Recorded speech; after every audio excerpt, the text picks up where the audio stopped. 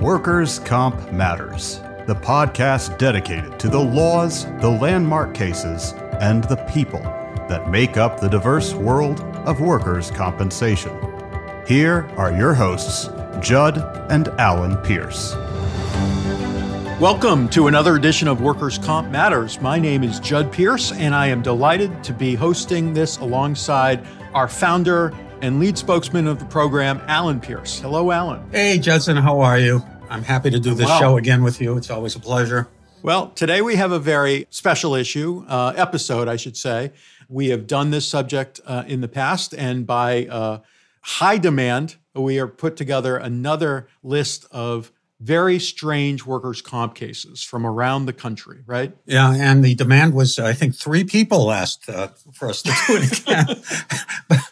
So we know somebody's listening. Yeah, and we were chatting before we started the podcast. One of the interesting aspects of our practice is, and I don't want to make light of the fact that people get hurt, but it's amazing the different ways that people find themselves injured, not only outside of the workplace, but more particularly inside the workplace, because that's where we see these interesting cases. So although we are discussing them and some of them might involve a little banter or lightheartedness, we don't want to downplay the fact that some folks are injured, if not seriously injured, and the legal issues sometimes override or outweigh the toll it takes, even when people do something stupid.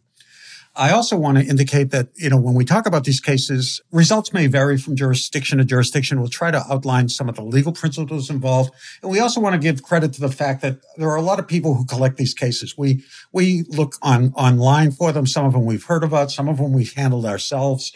And in particular, I know that Tom Robinson at LexisNexis every year does a collection of the top 10 unusual or bizarre workers' compensation cases. So to the extent that we are noting some of the cases that the internet brings to us, I want to indicate that there are people that do the work and collect these things. So I thank them for that. Judd, having said that, why don't you start us off with the first case that you think might be of interest to our audience and certainly to us? Yeah, I'd love to get your take, Alan, on it too, whether you think the decision and the finding by the court was something that would be upheld in other jurisdictions. But this case concerns a teacher in a classroom. And as many of us can remember from our days in school, sometimes there's an experience of a dull sensation that sort of splashes over you when you're in a class for a very long time. Well, this specific classroom in Florida had to do with students who were in trouble or being disciplined, expelled actually from their involvement in other incidents at other schools. The students were required then to stay in one classroom all day, but they were allowed to leave that room for lunch and for special elective classes.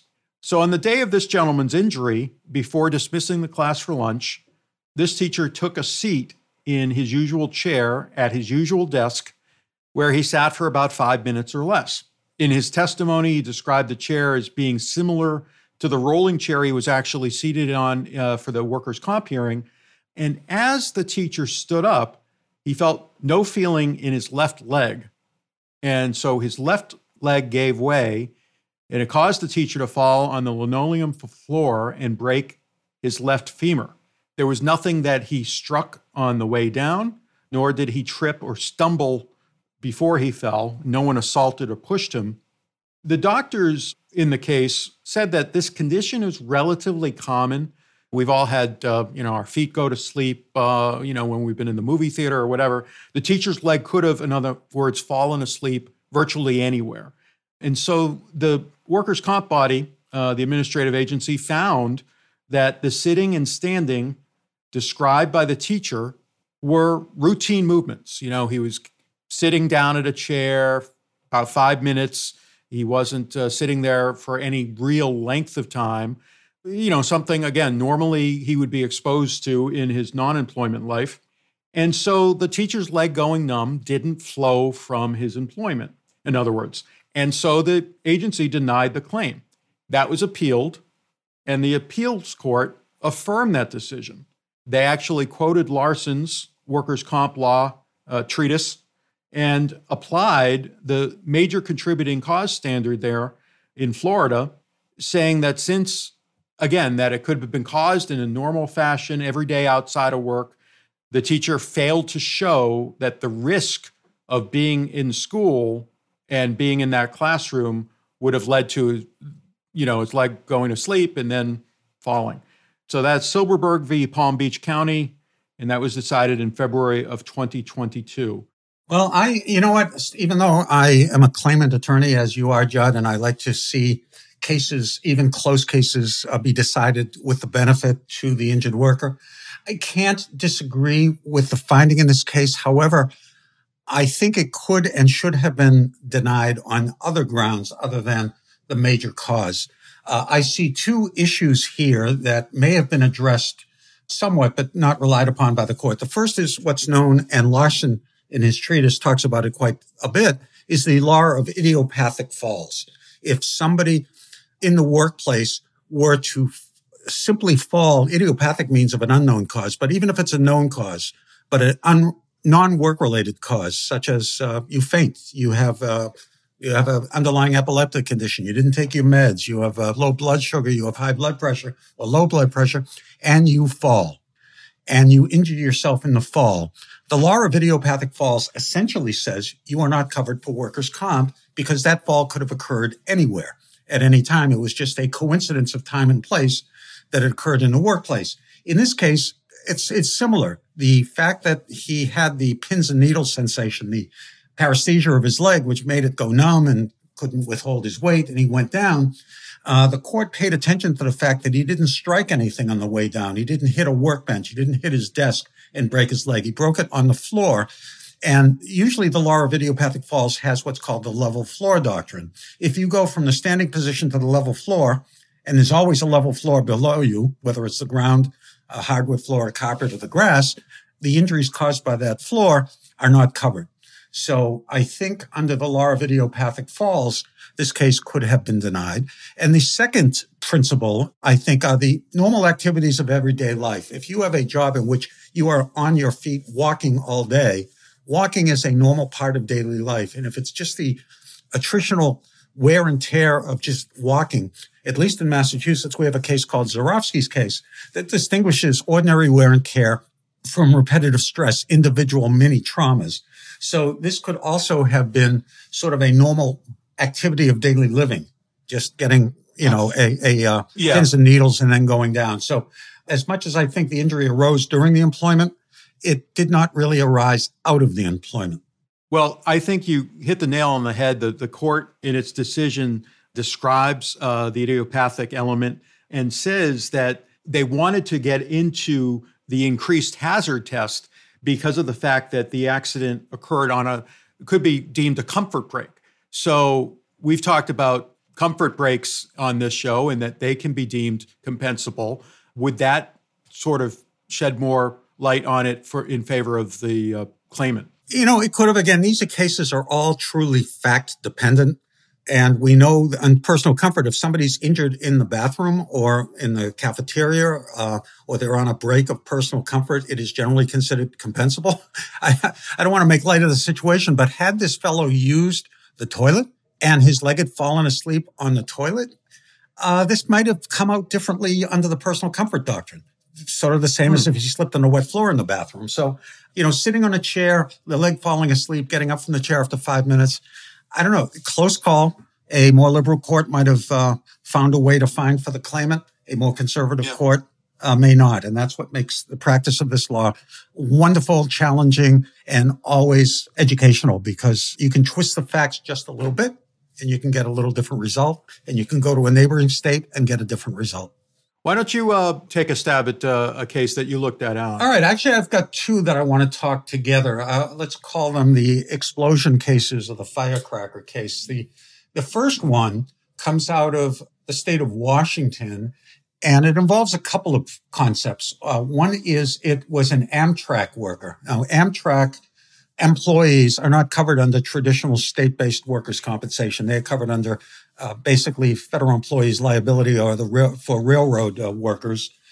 And in addition to workers' comp, they also have the ability to sue their employer if the employer is negligent or doesn't provide a safe workplace, which is unusual because in most cases, the employer cannot be sued. Workers' comp is traditionally a no-fault system. So in this case, the injured worker was a baggage handler.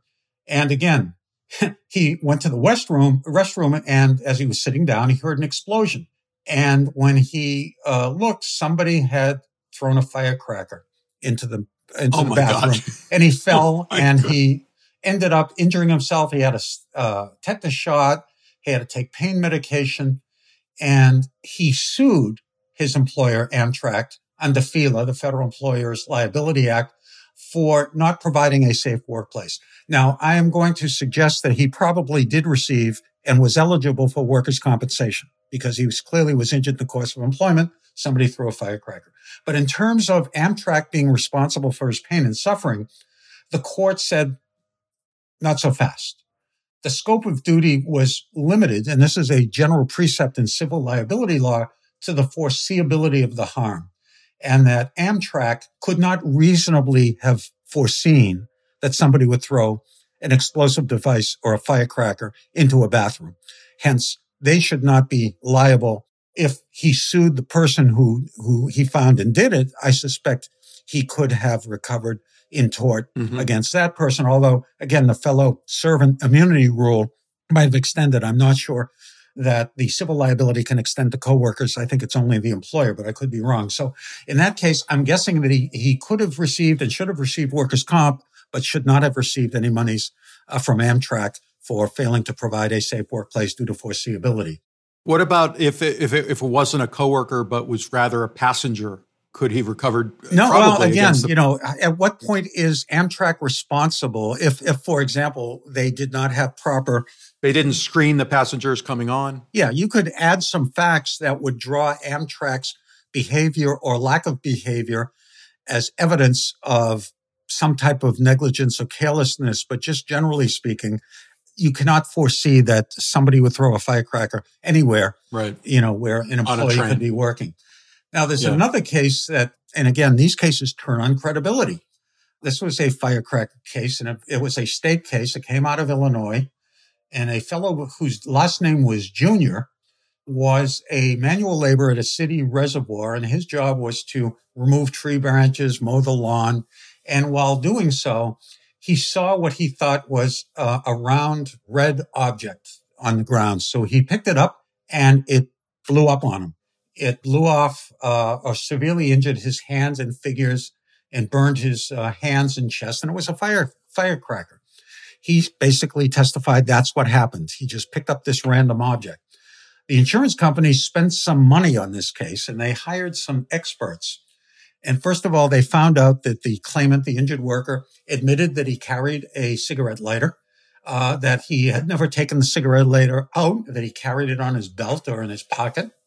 However, they did a forensic analysis of his injuries and also the burn pattern and the lack of any burns on his pants, belt, etc., and the fact that the only way this firecracker could have possibly ignited is if it were lit by a match or a cigarette lighter.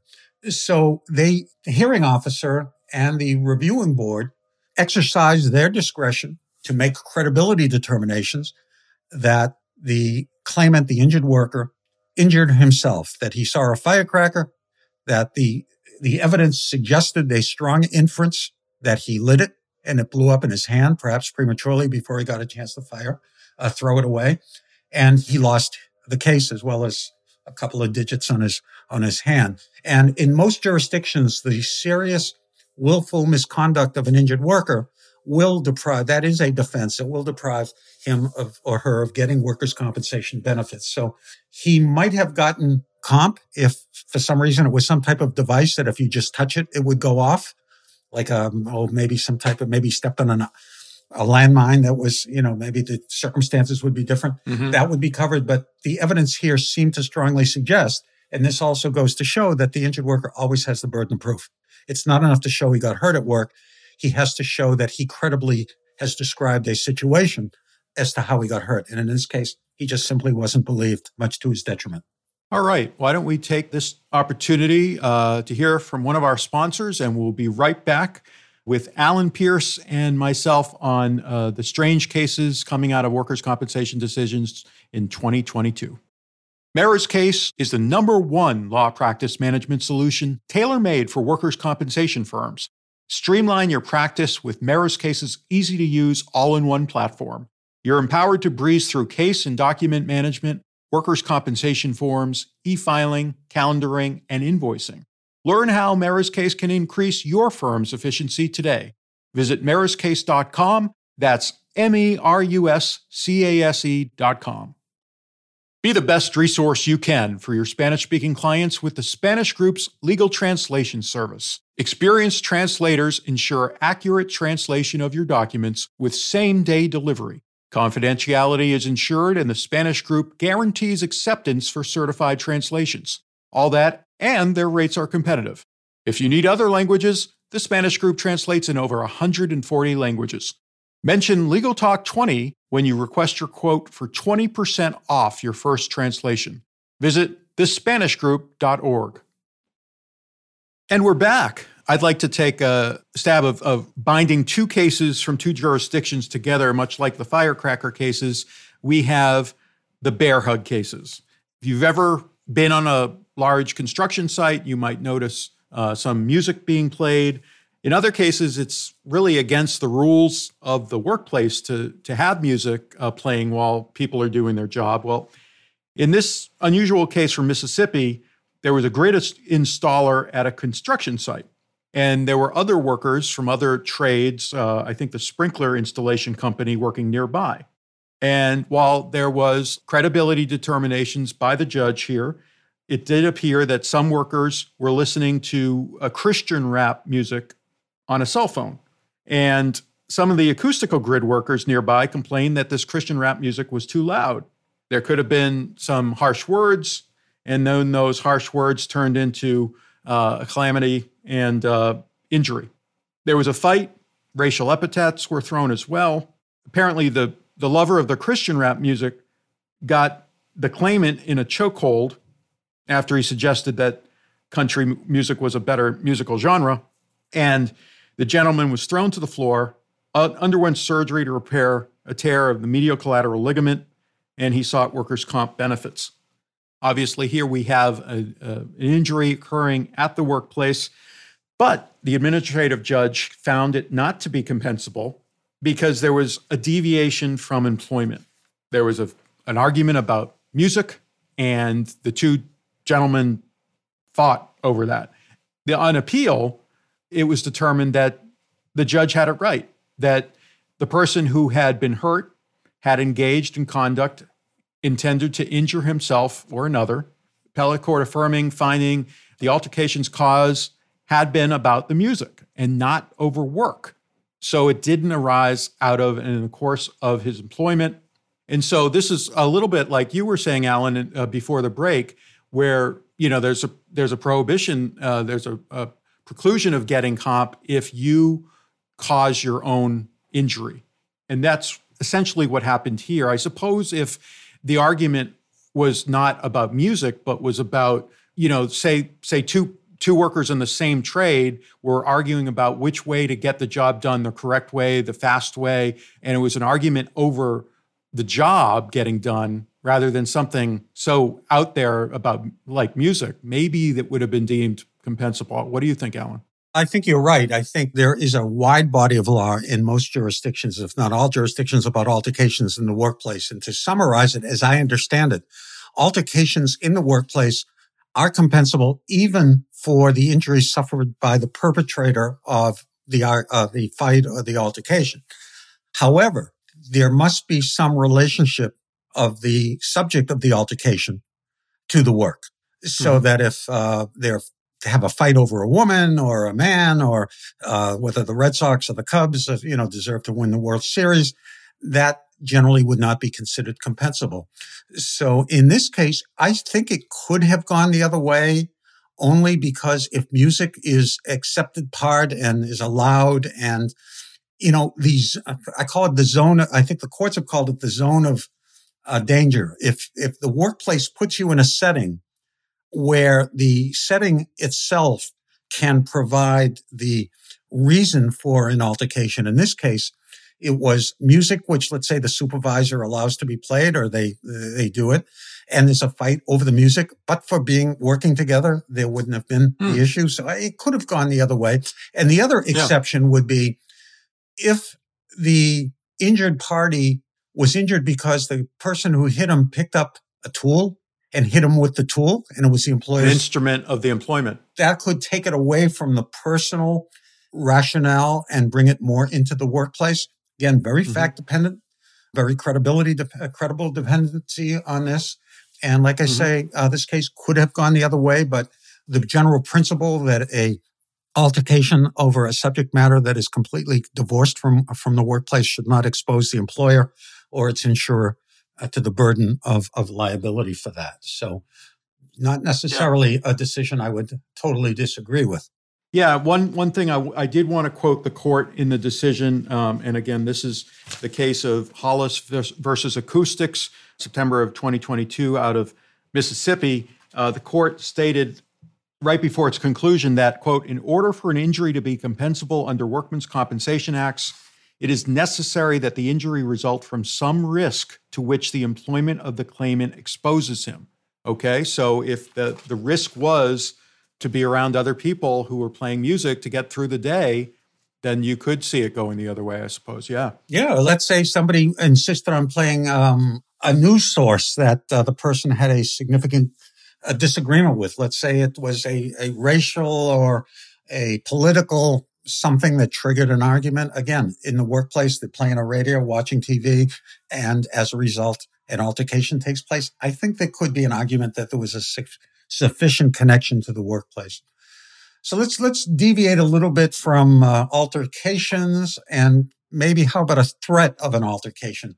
I'm going to talk about a case that came out of New Hampshire, weed versus the spraying system. It wasn't necessarily a workers' compensation claim. It was more of a retaliation, discrimination, violation of rights, FMLA. It involved a worker who, due to a non-work-related hernia condition, had to leave work for a period of time under FMLA to have hernia surgery. And following the surgery, he indicated medically that he had developed a hydrocele, which is in his testicles, leading to excruciating pain. It's a collection of fluid. And as a result, he was out of work much longer than he would have been expected to for a simple hernia operation. He came back to a significant lifting restriction, and his supervisor called him into the office. He was not happy that he was out that long. He was not happy that he had these restrictions. And he got so upset at poor Mr. Weed that he told him that he didn't believe him. He thought he was taking too much time off. And he allegedly said, after Mr. Weed started to panic, he said, I'm going to grab you by your testicle and I'm going to squeeze it. And as a result, Weed claims he was emotionally injured. And if in fact these statements were made, I don't doubt the fact that the supervisor was clearly wrong. But he filed a civil complaint for this, and it came up to the court on a motion for summary judgment. And basically the employer came in and said, there's no issue here that would cause us to be responsible. We want the case dismissed. The court did find that there were triable, provable, factual issues that really must be reserved for the fact finder, in this case, the jury. And the case was sent back, and I don't know what happened. Summary judgment was denied. The case either went to trial or settled. I would guess it probably settled. I think if he had brought a workers' comp claim and could prove some type of psychological disability as a result of the threats to squeeze his swollen testicle, he very well may have recovered workers' comp. In fact, I think he clearly would have. But the swollen testicle was not work-related. Work. He wasn't claiming the injury to the testicle. He was claiming the threat to squeeze it and the effect that had on him emotionally. So let's assume that he was not, he didn't have this condition, right? But the person said, "I'm going to squeeze your testicle," and it wasn't the one that was hurt. Would it be compensable? No, it wouldn't matter. It wouldn't matter because this one didn't get hurt from something. In other words, I know what you're trying to say. I think the threat of hurting somebody is just regardless. If somebody were to find that was a sufficient emotional or mental trauma to trigger an emotional mental reaction, and that would be a question of medical legal fact, that would be compensable. It would have arisen out of the employment. It's a supervisor chastising somebody about his or her work ability and making a threat of physical harm, even if he didn't mean he was using it as an expression. Like, I think the other thing here is, I'll kick your ass. I don't think he would have, but the threat of doing that could be found to be enough to trigger an emotional response that might require either a disability or a need for psychological treatment. And that's all the court in this case said, is there's an issue here, and it should not be as a matter of law thrown out. All right, what's the next one you got for us, Judd? I just wanted to talk about another bear hug type of case. I'm really interested in bears and hugs today. This one comes out of the courts in Pennsylvania. This was a gentleman who claimed injuries to his neck and low back. He says because someone came up from behind him and hugged him real hard without warning, and it was more of an aggressive hug than a friendly hug. The person who was the person who hugged said it was a friendly hug. This claimant had given me a T-shirt recently at a Polish festival, thought of it as a friendly gesture, and it was an act of goodness and kindness, so he wanted to get behind him and just give him a big hug.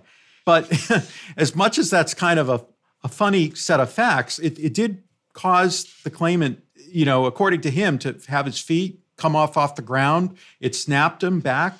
And it, caused him to have some physical therapy, had some disability from work. And essentially, the court found that it was on credibility, right? The court found that the claimant wasn't credited and wasn't credible because there was evidence that the claimant worked with the guy right after, never reported this as an injury, went on to work with with the same gentleman, and it turned on credibility determinations, and the appellate court said, we're going to affirm the decision to deny this claim because, the fact finder has complete authority over questions of witness credibility and evidentiary weight. So the bear hug was not compensable. It was just a bear hug. Yeah. On that note, why don't we take our last break of this episode, and we'll be right back for the ending of a few more interesting workers' comp cases. We'll be right back. Hey, Guy, what's up? Just having some lunch, Conrad. Hey, Guy, do you see that billboard out there? Oh, you mean that guy out there in the gray suit? Yeah, the gray suit guy. Order up. There's all those beautiful, rich, leather-bound books in the background. That is exactly the one. That's J.D. McGuffin at law. He'll fight for you! I bet you he has got so many years of experience. Like decades and decades. And I bet he even went to a law school. Are you a lawyer? Do you suffer from dull marketing and a lack of positioning in a crowded legal marketplace? Sit down with Guy and Conrad for Lunch Hour Legal Marketing on the Legal Talk Network. Available wherever podcasts are found. If you're a lawyer running a solo or small firm and you're looking for other lawyers to talk through issues you're currently facing in your practice, join the Unbillable Hours Community Roundtable, a free virtual event on the third Thursday of every month. Lawyers from all over the country come together and meet with me, lawyer and law firm management consultant Christopher T. Anderson, to discuss best practices on topics such as marketing, client acquisition, hiring and firing, and time management. The conversation is free to join, but requires a simple reservation. The link to RSVP can be found on the Unbillable Hour page at LegalTalkNetwork.com. We'll see you there. All right, we're back to Workers' Comp Matters, discussing some interesting cases. Judd, you've got one you want to chat. Let's hear it. Yeah, this came out of Nevada, Alan, and this is Durst v. Silver State Cultivation. This injury took place in a cannabis dispensary. The claimant observed one of his coworkers seeking assistance of their supervisor in handling an agitated customer. Fearing for the supervisor's safety, the claimant actually intervened and, again, bear hugged the assailant, the customer, down to the ground. And when he was doing that, was injured himself. And so he filed a claim, and initially it was denied as not being in the course and scope of his employment. Like, if there is a problem in the store the workers are told to immediately call police, 911, don't intervene. Well, in this case, he intervened. And the appeals court decided that the judge erred in making that application of arising out of and not arising out of employment, that there are 4 types of risk that the court noted that an employee might encounter while at work: employment-related risks, personal risks, neutral risks, and mixed risks. That's when a personal cause and an employment cause combine to produce the harm. And here, this injury, I think, fell in that 4th mixed risk column and was determined to be partially employment-related, partially personal.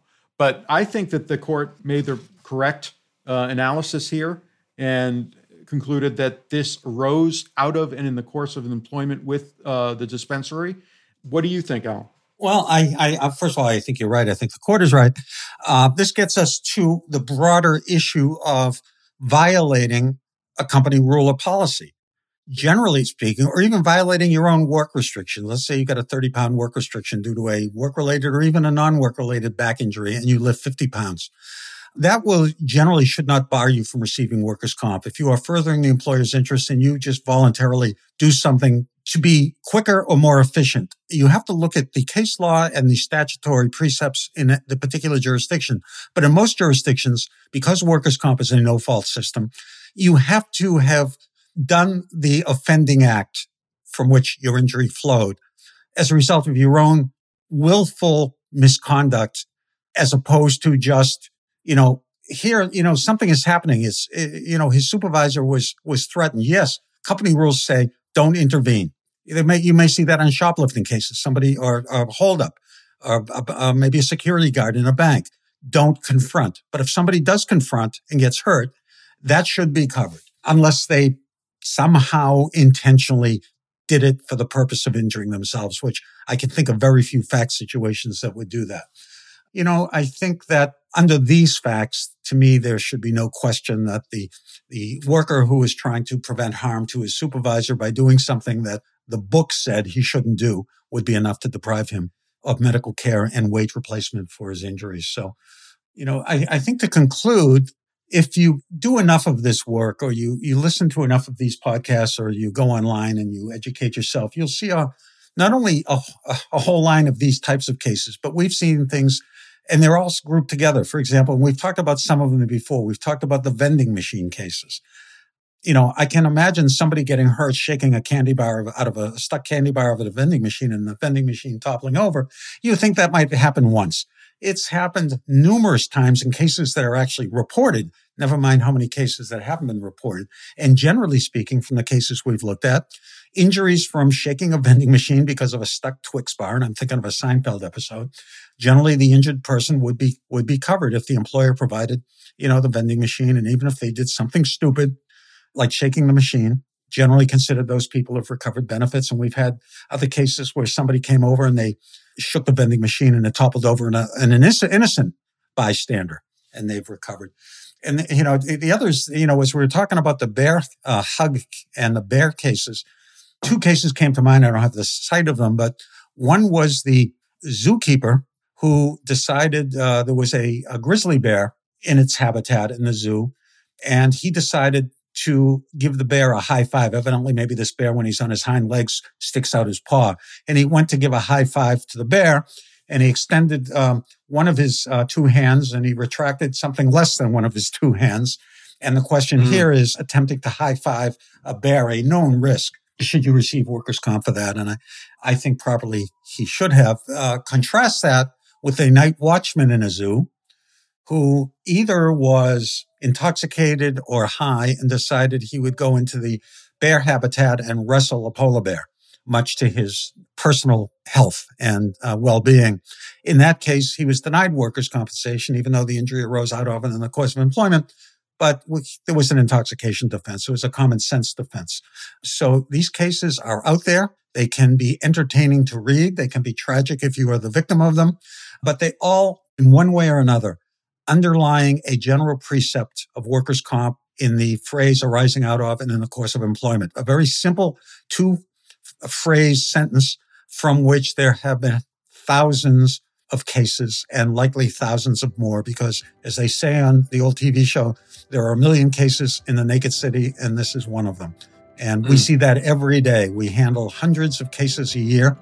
One of us always comes into the office and says, you won't believe this one. So we hope you enjoyed half a dozen or so cases that we've brought you today. And we think we will make this a regular feature periodically because they're fun to talk about and they are educational to talk about. Yeah, maybe we'll get 3 more people asking for us to redo this episode next time. Maybe it'll go up to 6. Well, I'd like to thank Alan for joining us here today. Thank you for listening. Listen again. Go out and make it a day that matters. Bye-bye.